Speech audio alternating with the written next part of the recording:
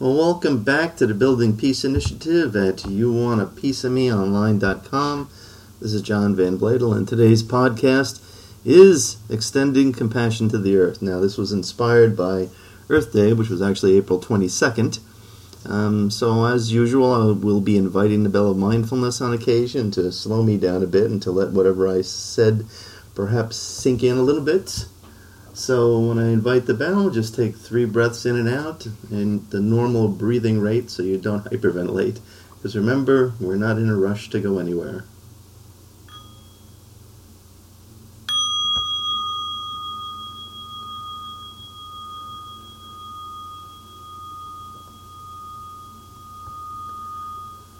So Earth Day is a day to pay our respect and to show gratitude for our life support system.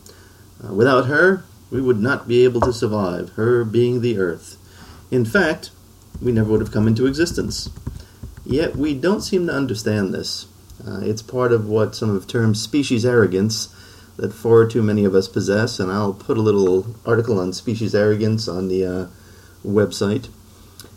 Now, without doubt, we've damaged our Mother Earth. We've exploited her for our own benefit without considering what her needs are.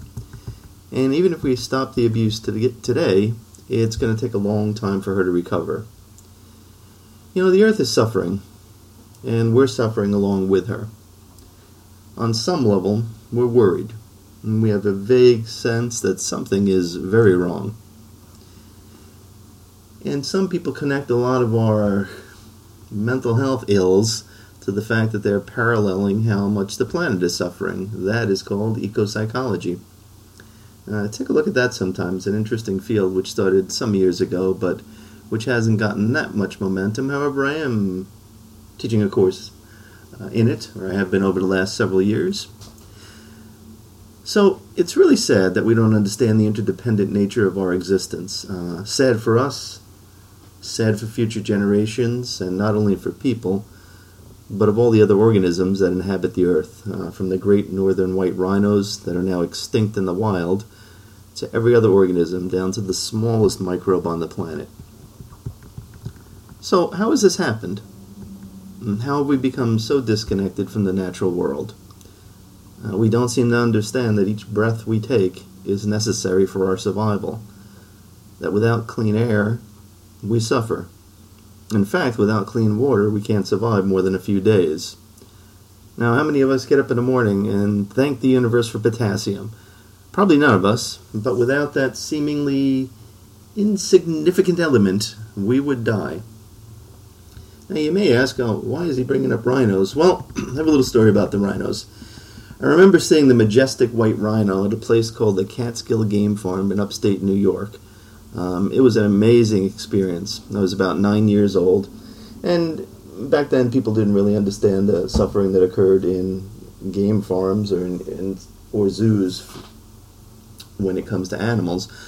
But, you'd go in. I still remember a big giraffe and a giant long tongue when we fed it one of the crackers. It got my whole, arm when it took the cracker. They might have had a tiger, too. Definitely a mountain lion. A lot of game animals running around there. But I remember the rhinos, you could see them in a distance. And to get to them, you had to go through these big steel gates and this big steel turnstile. And I said, I'm not going in there, because they looked like they were right on the ground, that there was no barrier besides the gate that you would go through.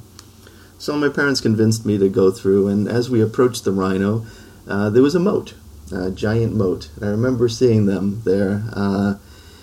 Now, right now, there's only 2 white rhinos left in the world, Najin, a 32-year-old northern white rhino, and her daughter, Fatu. And they've been trying to get them to produce more rhinos, but apparently the artificial insemination hasn't been working out. So rhinos, how did they become extinct? Well, part of it is habitat destruction, but the other part is they're targeted by poachers who are fueled by the belief that their horns cure various ailments.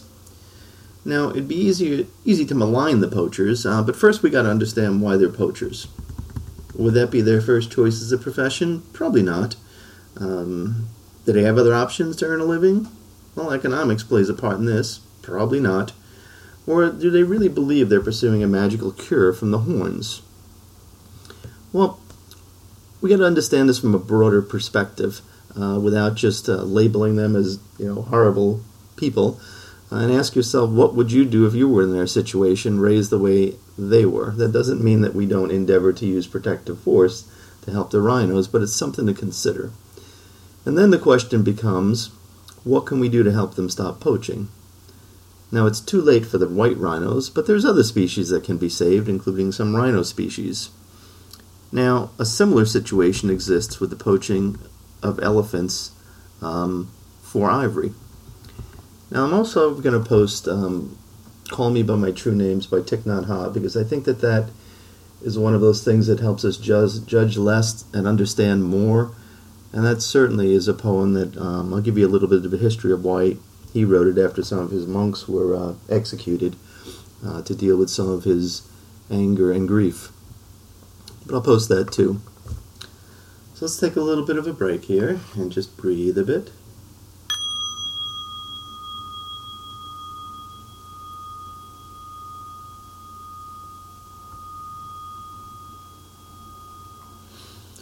So I remember the day when I read about the last male white rhino, who was named Sudan, dying in 2018. And I felt like a part of me died with him. And I still become tearful thinking about it. Maybe it's empathy. Empathy for the last of its kind, with the grief that such a magnificent creature is gone forever. Maybe a part of me really did die with him. I am part of the biosphere. And the loss changed my world and our world in some way. And it did so because we are interconnected.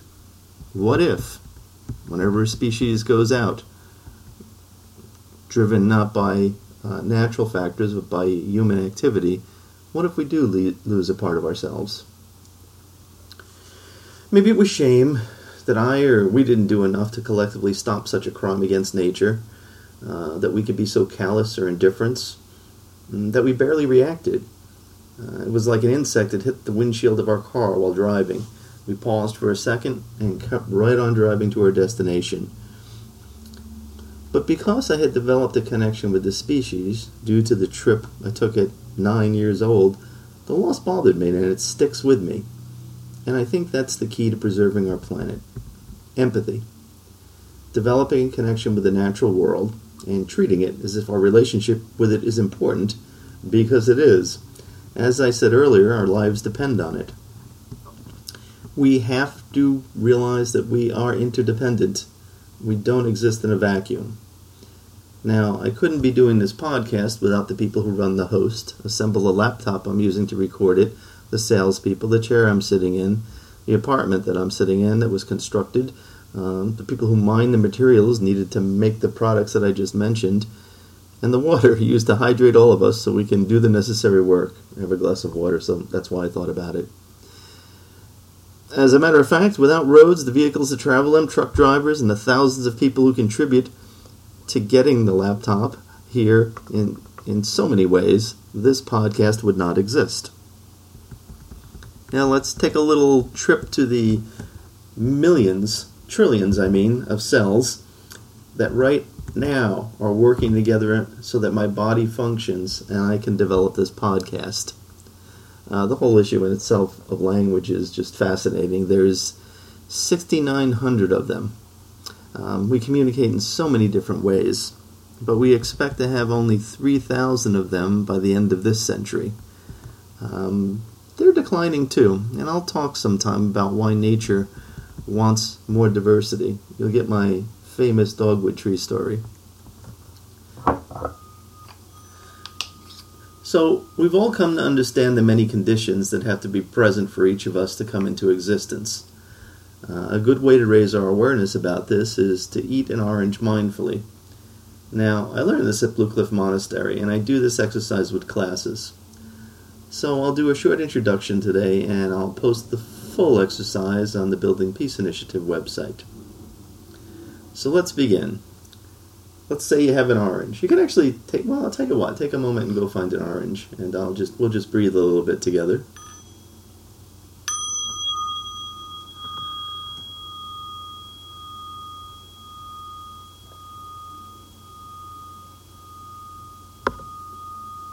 That's if you happen to have one in your refrigerator. If you have to go to the store to get one, it's going to be a longer trip. But hey, you can always pause the podcast. So take the orange in your hand. I'm going to go through it very, very briefly. Describe what the orange looks to you as you're holding it. Well, actually, just you can look at the orange on the desk or the tabletop and take a look at what it looks like to you. Now notice the bumps, the contours. Is it perfectly round? Is it oval? Now feel the weight of the orange in your hand and run your fingers across it and notice the texture. Feel the contact between the tips of your fingers and the orange.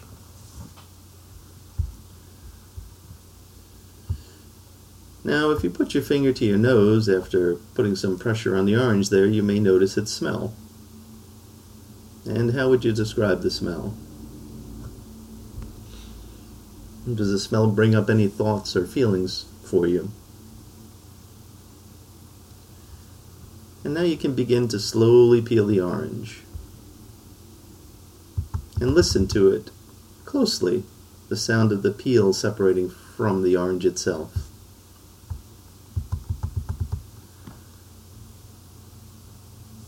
Now that you have peeled the orange, pay attention to the feel of the core. And notice the different textures, the feel of the different segments. Maybe you have some residue or juice on your fingers, and notice the feel of that. Now remove a segment from the orange. Notice its shape, feel, and smell. And you may now begin to eat the segment. Notice the first bite. And chew it 20 times before you swallow it, or 10 to 20 times. And while you're doing this, feel the texture of the skin against your mouth, your jaw muscles moving. That's a really brief one. I mean, it usually extends this a lot longer. It's the longest it's taken most people to eat an orange. Would be maybe a couple of minutes, but in this case, you're spending a lot more time with it. Now, from here, you move on to as you're slowly eating the orange, keep part of your awareness on the sensation of the orange and what the orange is a reflection of. Now you know this object as an orange, but it's actually composed of non-orange parts. Now what parts or conditions are required to form an orange, for the orange to manifest? Now I usually give people some time to come up with a list of this, water, sugar, clouds, sun and rain, soil, nutrients, tree, seeds, pollination. And now here's the good part. Well, they've all been pretty good parts, actually, especially if your orange was tasty. But without any of these components, if you take, say, sunlight away and it can't photosynthesize, there'll be no orange. And we're much like oranges. But we think we have an independent existence. But without the sun, the water, or nutrients, or even bees, we would also be in a great deal of trouble. We might not survive. So as you're eating your orange with awareness, let us think about how the orange got here, starting from the point it ended to the point where it ended up in your hands. And then we talk about all the people who actually contributed to getting the orange to you. So let's take a little bit of a breath now.